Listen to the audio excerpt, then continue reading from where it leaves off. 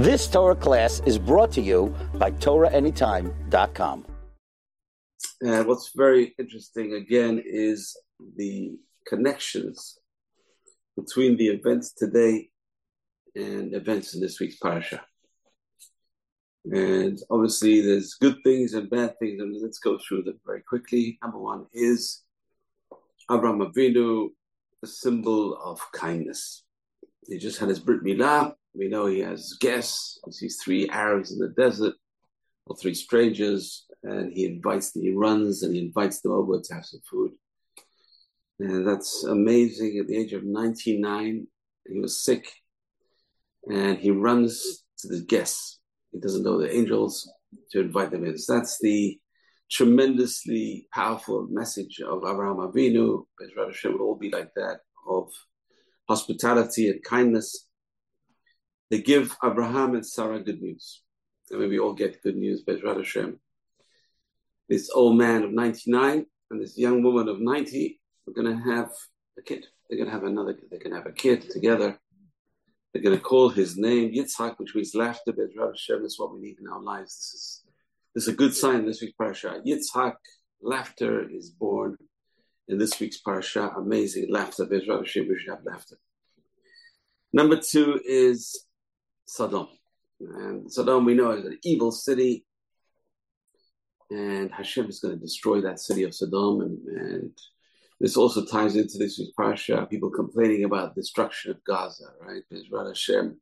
Sodom was destroyed in this week's parasha. Hashem destroys Sodom. And Avraham Avinu in his mercy is pleading to Hashem, please save Sodom. I mean, I don't know if I would be on that level to plead as Avraham Avinu pleads, please save Sodom. Sodom is evil, and he's praying for Sodom to change. They should do teshuvah, and the only way to do teshuvah is if there's 10 righteous people in Sodom who are influencing the people. And unfortunately, or fortunately, Hashem just destroys Sodom. He destroys Sodom, he sends the angels to Sodom. But first, they remove Lot and his wife and his 2 daughters from Sodom, thereby preparing for an eventual coming of the Mashiach. Because we know the Mashiach is going to be descended from 2 daughters of Lot, through Lot, Ammon and Moab. Ruth comes from Moab, who is the great-grandmother of King David, and Ammon is the father, eventually, of Naamah. Naamah marries Shlomo Melech, King Solomon. So we have these 2 nations which are saved from Sodom, and they give birth to the Mashiach. The Messianic line comes from them. Okay, number 5. Abraham moves to Gerar, which is a Philistine city. And here again, we have a captive in this week's parasha. A captive. Who is taken captive? Well, Sarah's taken captive. The king of the Philistines, Avimelech, we have Philistines, Palestinians. I mean, history just keeps on repeating itself. This week's parasha, again, links very, very similarly as last week's to the events going on around us. King Avimelech of the Perishtim takes Sarah captive to his palace in a dream. God warns Avimelech he will die unless he returns the woman to her husband. And the captive is returned. Baruch Hashem, the captive is returned. Sarah is returned to her husband. And her husband is praised for the king of the Perishtim. Hashem says, pray for him because he's now unable to have children. So Abraham prays for the king of the Perishtim to have children. And because of that, it says, you pray for someone else, you get answered first. Abraham has a child. What's interesting about this is the birth of Yitzhak, we have to understand, I'm going to talk about it more, is a reversal. It's a total reversal that goes against nature. It goes against nature. There's Hashgacha Prati, we believe in divine providence. And then there's a providence which is above that. And that's the providence of reversals, which people would never even think about. Things that happen that without even planning and unable to plan, and they just happen. Amazing, amazing reversals that happen. And that's the life of Yitzhak Avinu. Yitzhak Avinu is the life of reversals. We're going to talk about this. We'll have a big reversal. We'll see this parasha come true. Sodom is destroyed. That the captive is released. Bezrat Hashem, the captives will be released. They'll go back to the husbands and wives and the parents, 20 children who are little babies. Bezrat Hashem. I can't imagine. And eventually, number 6 is this woman, this old lady, 90 years old, is rejuvenated. Hashem gives her and Abraham a son, who they name Yitzhak, which means laughter. Okay, Bezrat Hashem will all have laughter this coming week based on the birth of Yitzhak. And then we have a very important, again, linked to this week's parasha, Hagar and Ishmael. Sarah tells Abraham, throw this boy out. He's nothing but trouble. Throw him out of the house. Abraham says, I don't want to throw him out of the house. Let's ask Hashem what he wants to do. And Hashem says, listen to Sarah. Whatever she says, listen to her voice. She has that voice of prophecy. Send Ishmael away. Now that's, again, it's pretty similar to what's going on today. Bezrat Hashem, Ishmael will go away. Bezrat Hashem, somehow they'll send Ishmael away and banish him, just like the parasha. And then we have a peace treaty between Avimelech, the king of the Philistines. Again, who knows what's going to happen. Bezrat Hashem will have a peace treaty, something solid and something reliable between the king of the Philistines and Abraham Avinu. And then number 8 is the Akedah. Number 8 is a sacrifice of Yitzhak, which we're going to talk about. Again, my wife is crying right now. Why? Because her nephew just got sent to Gaza. Tonight he's going to be sent to Gaza. Young boy.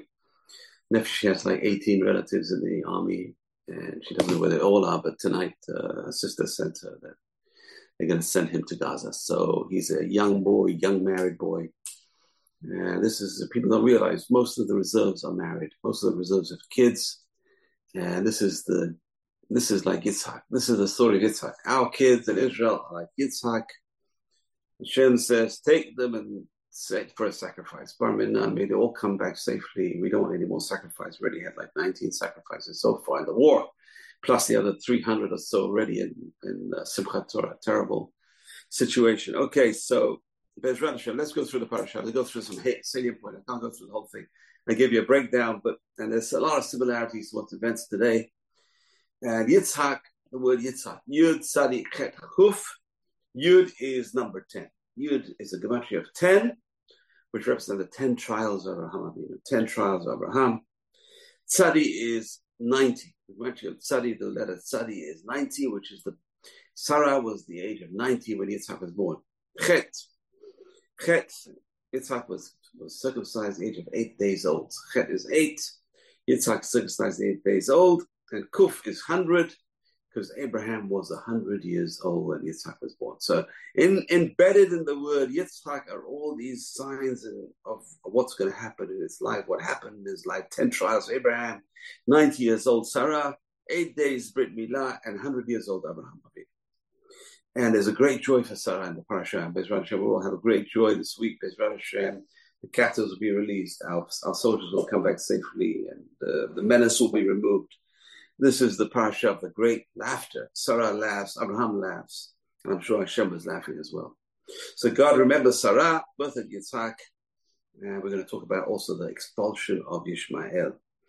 And Sarah celebrates God's miracle, a baby born at 90 years old, final vindication after years of childlessness and humiliation from Hagar.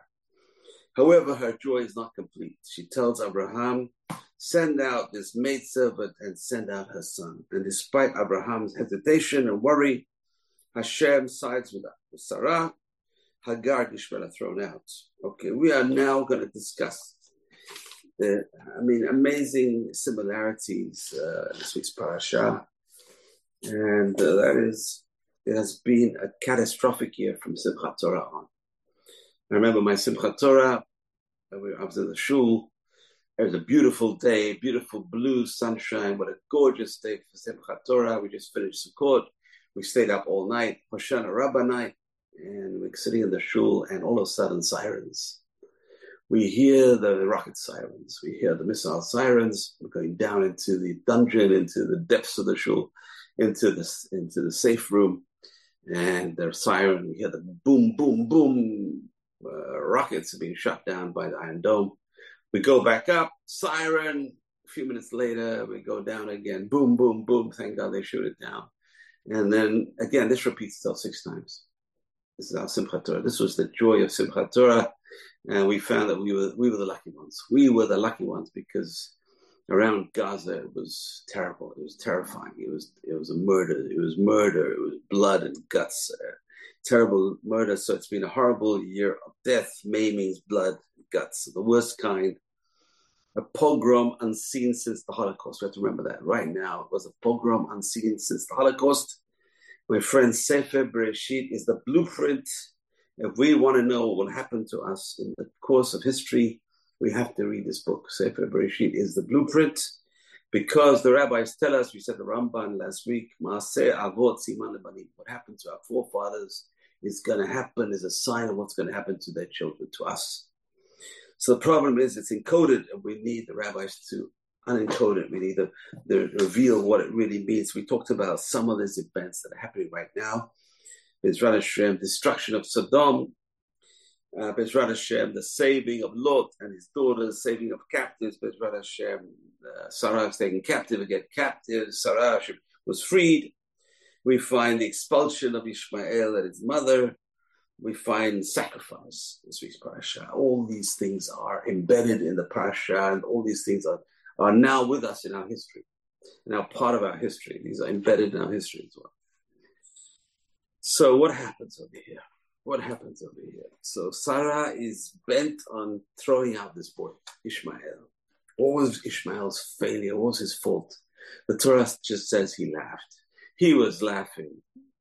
And the Midrash says, number one, he was shooting arrows at Yitzhak.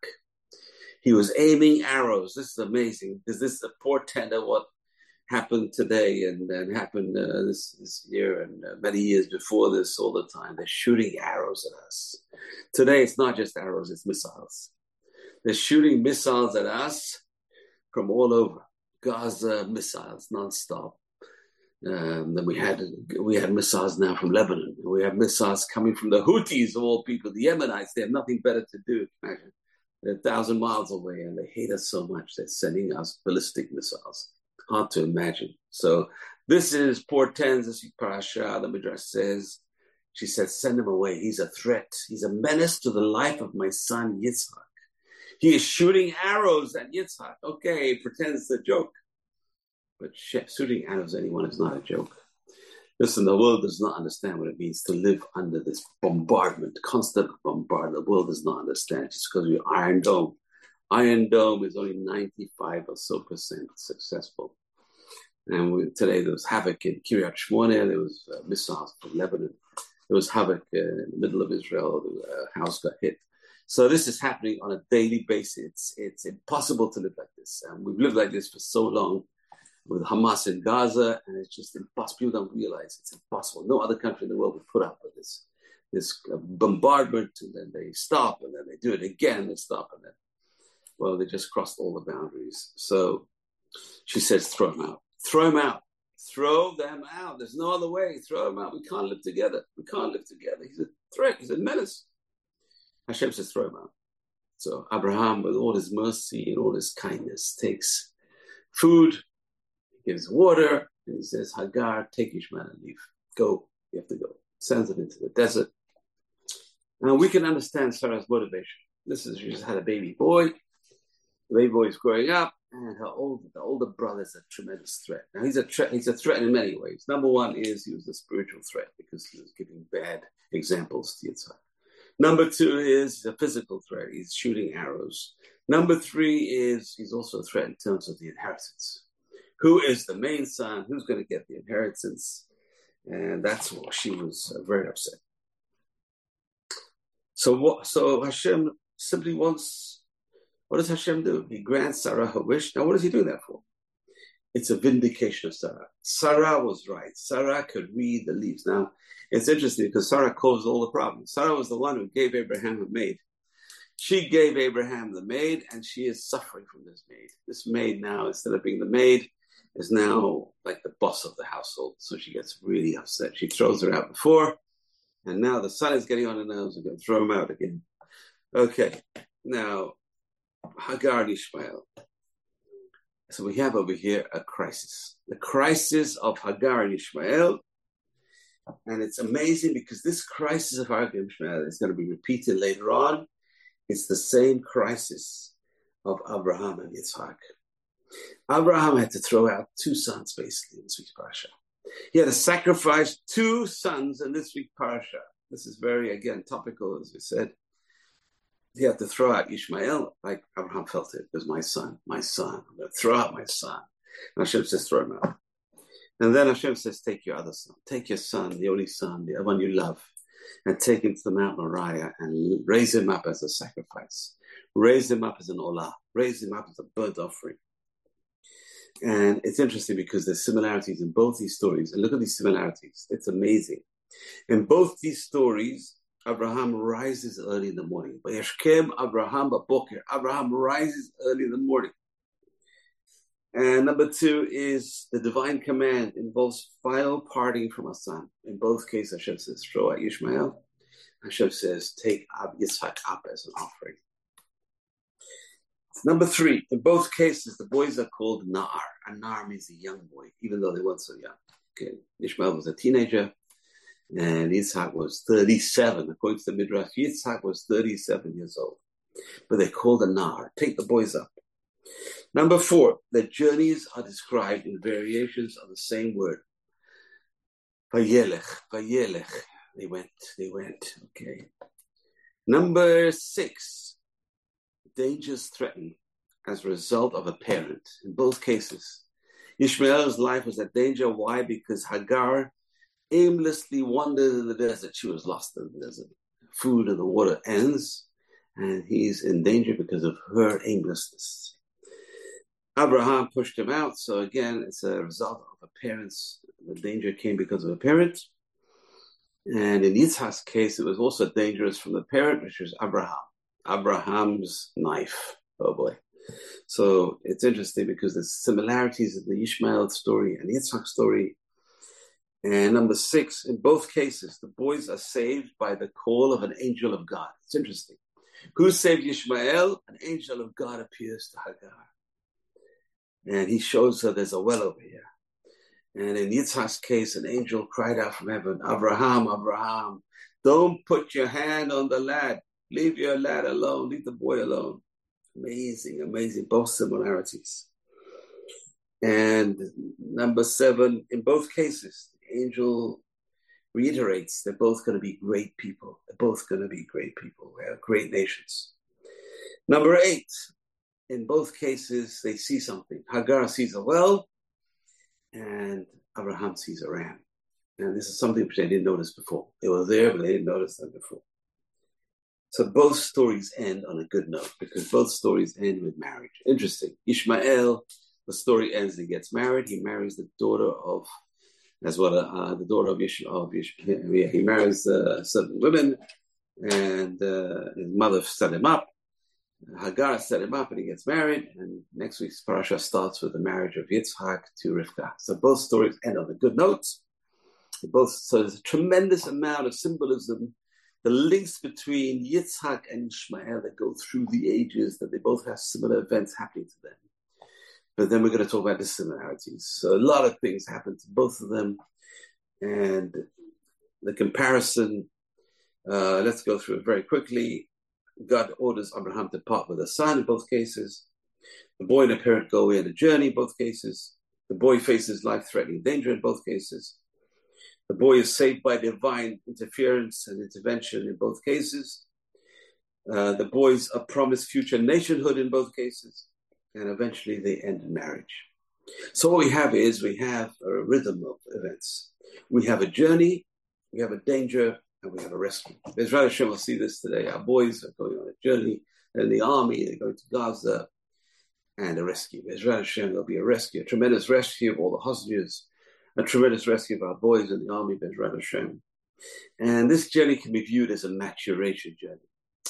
It's a journey of maturation with the boys, Nar, we call the Nar, blossom into men. They're men. How does a boy become a man? Well, one way is to go through the army. That army experience, a battle experience. We never know this. It's a maturation of a person from a young boy into a man. And that's what we see in both cases. Ishmael becomes a man through these dangers of the way and nearly dying. And Yitzhak also, faced with this test, this test of the Akedah, he matures very rapidly and he wants to get married. Now he's married. Now they're able to get married. So sacrifice is part of the story, and we're seeing this, unfortunately, all the men called up, not just the young boys who are single, but also the married men with children, 2, 3 children at home, and they go into the army, and who knows what's going to happen. Bezrat Hashem, tremendous sacrifice. And Bezrat Hashem, the angel will say, no, don't raise your hand on that boy. Don't raise your hand on that child. Also, the journeys are crises. And Abraham and Isaac are resolute. The story, that's the difference between Ishmael and Hagar. They're both crying. Hagar is crying. Ishmael is crying. And then the story of Abraham and Yitzhak, there's no crying. They're both resolute. They know they have a mission. We're on a mission. The Torah says specifically, it says, Vayelechu shnehem yachdav. They both went together. They both went with togetherness of purpose, even though Yitzhak knew exactly what's going to happen. And there's no way a 37-year-old can be led to slaughter without him fighting back. Yitzhak was part of the story. Yitzhak agreed to be part of the story. And they went together. There's no breakdown in the reserve. There's no breakdown in the resolve, just like the boys going to the army right now. There's no breakdown. They go resolve. They know there's a mission. They know they have a purpose. They know what the mission is. They're very clear. Israel is fighting for survival. This cannot go on like this. We cannot be subjected to these pogroms every couple of years. We can't be subjected to these rockets every couple of years. However, in the journey of Hagar and Ishmael, there's no purpose and there's no courage. Similarly, Ishmael cries and then she cries. They both break down. And however, Ishmael is saved. Why? How is he saved? And the answer is there's a sequence. We have to know the sequence, and this is also a sequence in Jewish history. Oppression leads to crying out to God, prayer. And Hashem hears the prayers, and there's a redemption. That's the normal Jewish sequence of events, and it was also the sequence of events in Ishmael's life. Oppression leads to cries, leads to hearing, Hashem hearing, and redemption. Israel Hashem will be redeemed, Hashem will hear our cries. However, the story of Yitzhak is even more than that. That's regular hashgacha. What we just said about Ishmael is regular hashgacha, which means regular divine intervention. Cries, oppression leads to cries leads to Hashem hearing and redemption. That's regular God's presence, listening. However, in Yitzhak, it's much higher than that. It's a reversal. It's total reversal. Everything about Yitzhak is a total reversal. It's an amazing a kind of divine hashgacha. It's divine looking after Yitzhak in a way which is even above everything. It's a divine reversal, and it's God's looking after Yitzhak, which is amazing. And it's based on last week's parasha, where God took Abraham outside. It says, V'yatzi oto achutza, and Rashi says, he took him out of his mazal. He took Abraham out of his regular course of his luck, of the stars. And God says, from now on, Abraham, you're not going to be under the stars. You're going to be under me. I'm going to see what happens in your life. All you have to do is tell me what you want. Pray to me, and I'm going to give you whatever you want. So that is exactly what we're talking about over here. This is a different hashgacha, a much higher level of divine protection. Let's go through it. Number one is a barren woman, 90 years old, gives birth, and it's absurd. It's such a reversal that Abraham and Sarah laugh. They both laugh, tremendous laughter. Bezrat Hashem, we'll see this. We'll see a reversal this week, Bezrat Hashem, tremendous reversal, and we'll all be laughing this week, Bezrat Hashem. And there's a tremendous reversal. This child is born. And number two is Ishmael is the firstborn. Now, in those days, a firstborn was a firstborn. You could not usurp the rights of a firstborn. It's an ironclad law of Hammurabi's code. The firstborn is the firstborn. He cannot be expelled. He cannot be exiled. The firstborn cannot be replaced as an heir. And here we have a reversal. The firstborn is chucked out. and Yitzhak becomes the firstborn. That's a tremendous, amazing reversal. Number 3, Yitzhak was meant to be raised to be killed at the Akedah. He was meant to be a sacrifice, and the angel, another reversal. Hashem says, don't kill him. Don't touch him. Don't even make a nick. Leave him alone, Abraham. You're not allowed to touch him. And this mirrors the hashgacha of the Jewish people. One of the most unexpected. I'll tell you, after the Second World War, who would have believed we'd have a state? Who would believe it? Who would believe we'd have an army and a navy? And who would have believed it in 1945 that I told you just 3 more years?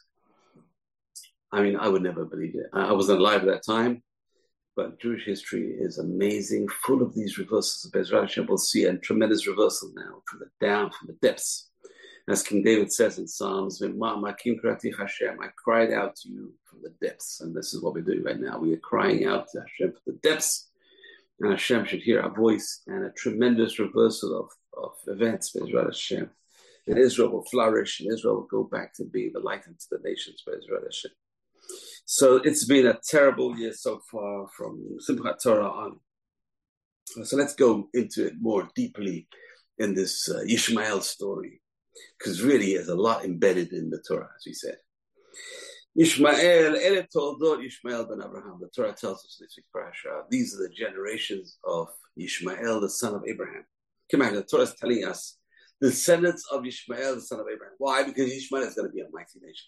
Hashem promises Abraham that Ishmael will also be a mighty nation, Abraham. Because Abraham keeps praying for Ishmael, and Ishmael is going to be a mighty nation. His prayers of Abraham are going to be answered. However, there's something strange in the Pasuk. Let's read the Pasuk. These are the children of Ishmael, who was born to Hagar, the Egyptian woman, who was the maid of Sarah to Abraham. And he lived between Havilah and Shur, which is towards Egypt, which is the desert towards Egypt. Now this is wild. And he facing all his brothers, Nafal. Word Nafal. What does Nafal mean? Nafal normally means fell.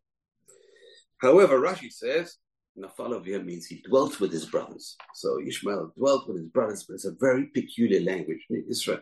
Ishmael, Nafal means regularly, it means to fall. Rashi says it doesn't mean to fall, it means he dwelt with his brothers. The next verse says, Va'ele toldot Yitzhak ben Abraham. These are the children of Yitzhak, the son of Abraham. Hey, 1 second. The previous verse says Ishmael fell, and then it says these are the children of Yitzhak. What's going on? So the Baal HaTurim, the famous biblical medieval commentator, the Baal HaTurim, Rabbi Yaakov, the son of the Rosh, who was eventually chief rabbi of Toledo. He lived in Toledo in Spain in the Middle Ages, in the Golden Age of Spain. He has a commentary on the Torah called the Baal HaTurim. Yeah, the author of the Torah, which is a compendium of halacha. He wrote a commentary on the Torah called the Baal HaTurim. And he says, I'm confounded. I'm confounded by 2 things. Number 1 is the language for dwelling, according to Rashi, is nafal. Nafal means to fall. And straight away the Torah says, what's the juxtaposition? Ishmael falling and Yitzhak having children. And the Baal HaTurim says, this is a prophecy for the end of days.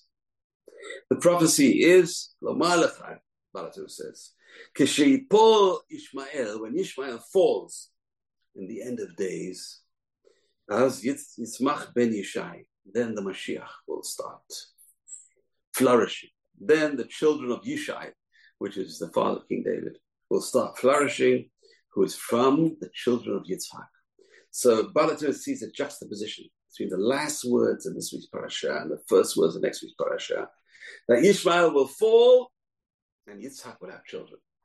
Bezrat Hashem, we will see this, Bezrat Hashem. This prophecy will come true nowadays, Bezrat Hashem. And this is the first scene in an epic battle between Yitzhak and his descendants and Ishmael and his descendants. A battle that began with the characters themselves that stretched throughout history. We have another source, Pirkei de Rabbi Eliezer. This is Rabbi Eliezer ben Hurkanus, the great Rabbi Eliezer, one of the rabbis of Rabbi Akiva. And there's a whole series, I think 8 chapters. Pirkei is called the Chapters of Rabbi Eliezer. Very interesting reading. He says that Ishmael was, as we mentioned, Vayhi Roveh Kashat. Ishmael was a person who sent arrows. He was the shooter of arrows. Ishmael shot arrows. Today we know he says an arrow has the ability to cause damage far away. Today we know missiles and rockets coming from Ishmael. They're coming from all over Ishmael. They're coming from Gaza, they're coming from Syria, they're coming from Lebanon, they're coming from the Houthis in Yemen. Ishmael shot arrows to kill Yitzhak. Therefore, Sarah said, throw him out. This was the beginning of the battle, Balatun says. Ishmael was the nemesis of Yitzhak and our nemesis. What do the rabbis tell us about this nemesis now? Very important. Listen to this. Amazing. This is last week's parasha. The angel says to Hagar, when Hagar is crying the first time she was thrown out, Hinei hara, you're going to be pregnant. You're going to have a child, and you're going to call his name Ishmael. Why? Ki shama Hashem et onyech. Hashem heard your affliction. Hashem heard your cries, Ishmael. Hu yeh pere Adam. He's going to be a wild man. Yado bakol, his hand will be on everyone, and his hand and their hands will be on him. Rabbi Samson von Hirsch explains. He says, Pere Adam. What's Pere Adam?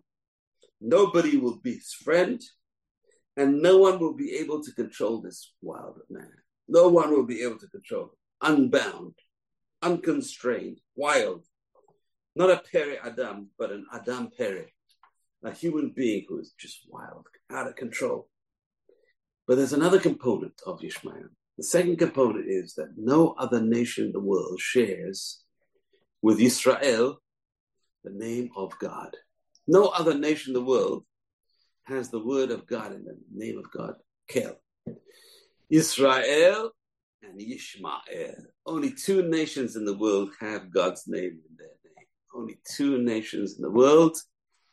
That is really amazing to tell us what's going to happen. This is the clash between Yitzhak and Ishmael, both nations who call themselves nations of God. They're called nations of God. Israel, the name given to Jacob by the angel, and Ishmael, the name given to Ishmael by the angel. God chose to invest his name in the name of Ishmael. There's Israel and there's Ishmael. There's no other nation on the face of the earth that has God's name in their name. What effect does this have on Ishmael? The effect is he always says the name of God, even when he's murdering people, even when he's maiming people, even when he's torturing people. Allahu Akbar, I have the name of God. He has the name of God. He feels he can do anything he wants. Why? Because he has the sanction of God. An unbound, unbridled, uncontrollable human being goes around in the name of God. This is what emboldens him. But there is one fatal flaw. Rather than trying to assert what God really wants and then follow God's dictates, Ishmael comes to the reverse conclusion. Ishmael says, what do I want? That must be what God wants. What do I want? I want to control the world. I want to kill all these infidels. I want to, whatever. I don't want to say these words, these horrible words, that the instructions given to these guys, these animals on October 7th. God wants, it's not what God wants. It's I want, and it's God's sanction. And I'm going to do it in the name of God. When you take these two components and you mix this with their philosophy, that God is on my side, and whatever I do, even kill and murder and maim and whatever, all the other tortures, God wants. It's all in the name of God. Whatever I think is right, then you have a very frightening mix. And that's exactly what we're living through. We're living through this very frightening mix. World anarchy, terrorism, thousands killed. We had Al-Qaeda, and we had ISIS, and now we have Hamas. That is what happens when you mix the wild man, or the man who is a wild thing, with Ishmael, with a God. You put God in the mix with wildness, and then you have this terrible mix that a person can do whatever they want in the name of God, and they put God's name on murder and other things. Now we can understand amazing prophecy of no other than Bilam. Bilam, the rabbis tell us, was the prophet, the greatest prophet the non-Jews ever had, the greatest prophet of the Gentiles. Bilam, he was on the level of Moshe Rabbeinu in some ways, hard to understand, but he was on some ways. And look at his prophecy. This is Bilam in book of Bamidbar. You can look it up. in Bamidbar, Numbers 24:23. Very easy. 24:23. Oi, he says, oi, woe to us. Woe to us. Why? Mi yichiyeh, who could live? The sumo el. How can we live with this person? How can we live with someone who has God's name in his name? Who is he referring to? A person who goes around with the name of God. The Prophet says, he's a Yishmael. How can we live with Ishmael, the one who lives in the name of God? The Prophet said this before the Second World War. He died before the Second World War. 1933 died. And he says that, he's an old man, 90s, and he told his student, this is brought down, and you can look it up, it's brought down. He says, woe to Ishmael, what they're going to do to Klal Yisrael, what they're going to do to us in the end of days. He saw these terrible things they did. I mean, you can't imagine all the car bombings we had in the time of Rabin and Oslo and Arafat, Yamach Shemam. They had Arafat, Yamach Shemam, all the bombings. We can't imagine all the pieces of, we're going to talk about it, and now what's going on. In Gaza, they have bombs and the tunnels and everything's all based on killing. It's all based on killing others, how to kill others. Not about saving life. They're not worried about saving life. They're worried about killing. That's all they do about it. So Chavetz says in 1933, when Yishmael was just a bunch of nomads looking after their sheep in the deserts, Chavetz says, woe to Klal Yisrael. This is Bilam's prophecy. At the end of days, all we will suffer under Yishmael. One more important component of Yishmael. He was born, and that's very important. He was born out of the power of prayer. Oh, gosh. Yishmael was born out of the power of prayer. Oh, this makes it even worse. This makes it even more difficult for us. And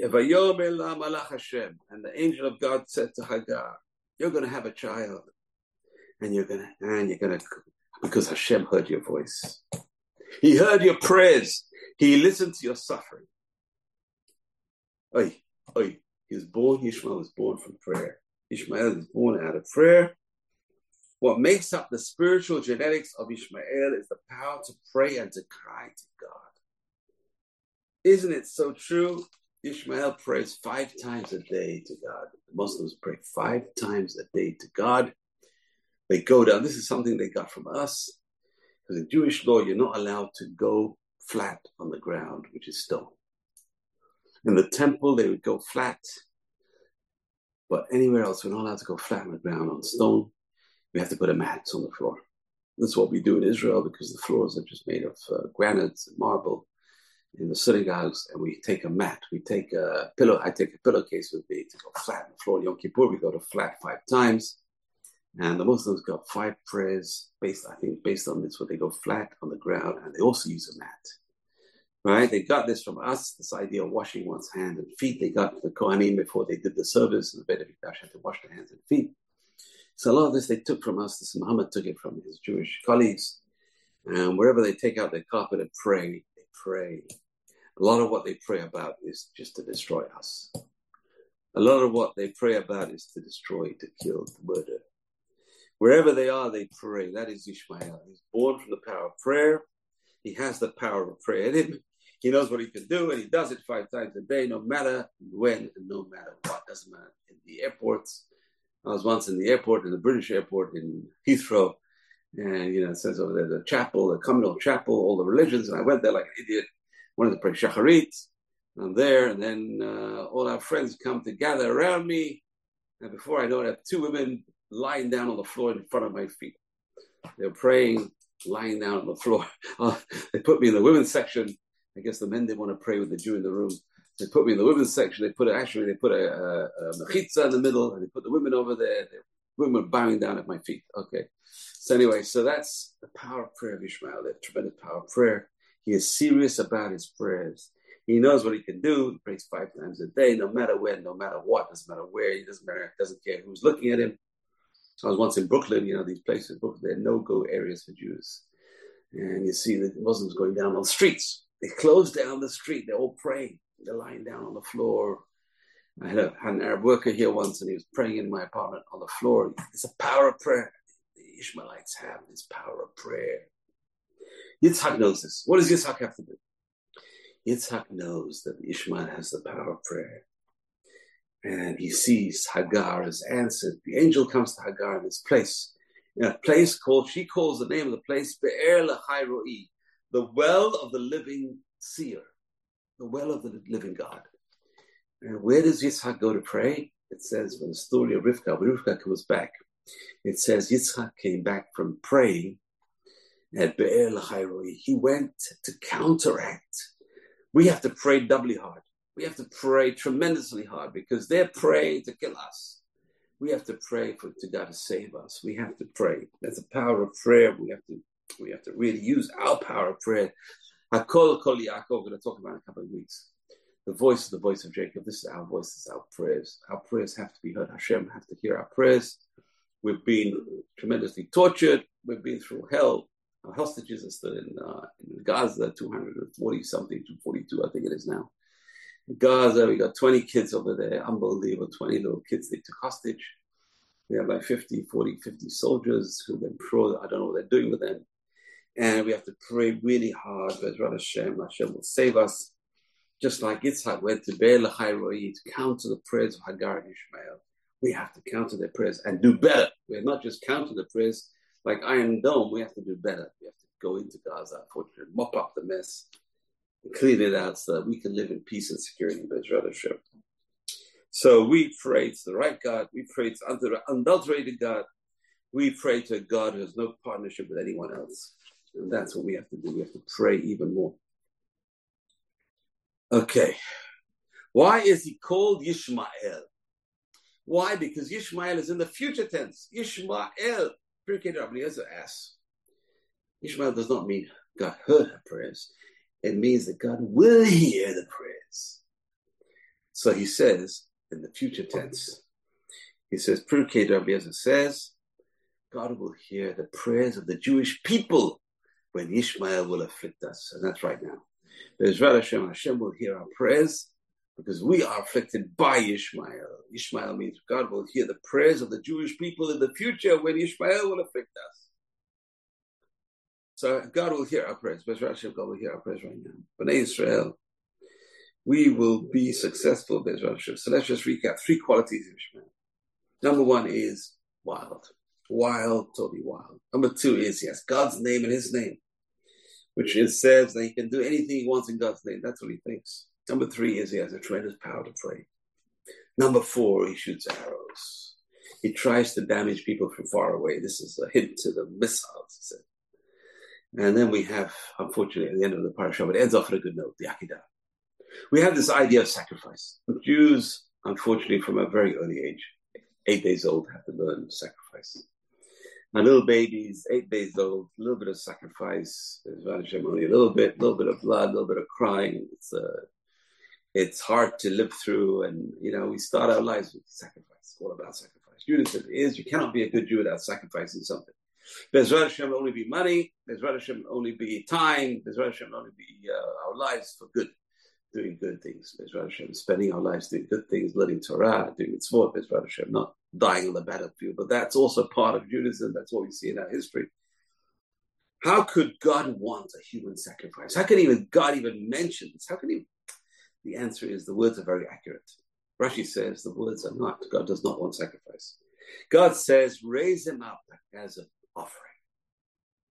Raise him up to a high level. That's what it really means. Don't burn him, as we see. It doesn't mean to burn him. It doesn't mean to kill him. It doesn't say the word shechita, slaughter him, even though Abraham took a knife. Rashi says Abraham misunderstood. But you know what? On Abraham's level, it was a tremendous test. God is testing Abraham. Do you really love me, or do you love your son more? Do you love me? And this is a massive test throughout Jewish history. We should never know this test of sacrificing your son. What does that mean? Sending your son to the army, 18 years old, 19 years old, 20 years old, 23. Today, unfortunately, it's not just the army. It's anywhere Jew lives, even in Israel. Who knows when that missile is going to land? We live here. We are ready to sacrifice. We have to be ready any time to live, ready to sacrifice. And today, a Jew was killed driving home from the army. He was getting his leave. He was in the military, getting his leave, and he was shot. So there's no guarantees. We live in sacrifice. We live anywhere we live. It's a sacrifice. We don't know what's going to happen next. And Hashem says, don't touch that boy. And that's Bezrat Hashem. This will be fulfilled in this war. Hashem says, don't touch that boy. You guys, Hamas will not touch my son.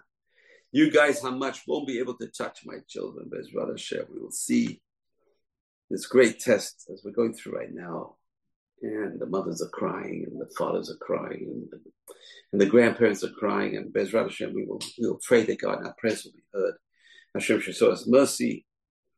And Bezrat Hashem, 3 days later, Commander Moshe, here's Abraham Avinu walking with Yitzhak for 3 days. It's not like it was a test like this. Boom, it was over. Hashem says, take your son, take him to Mount Moriah right now. And no, it took 3 days to get there. Imagine 3 days of wondering and thinking what's going to happen.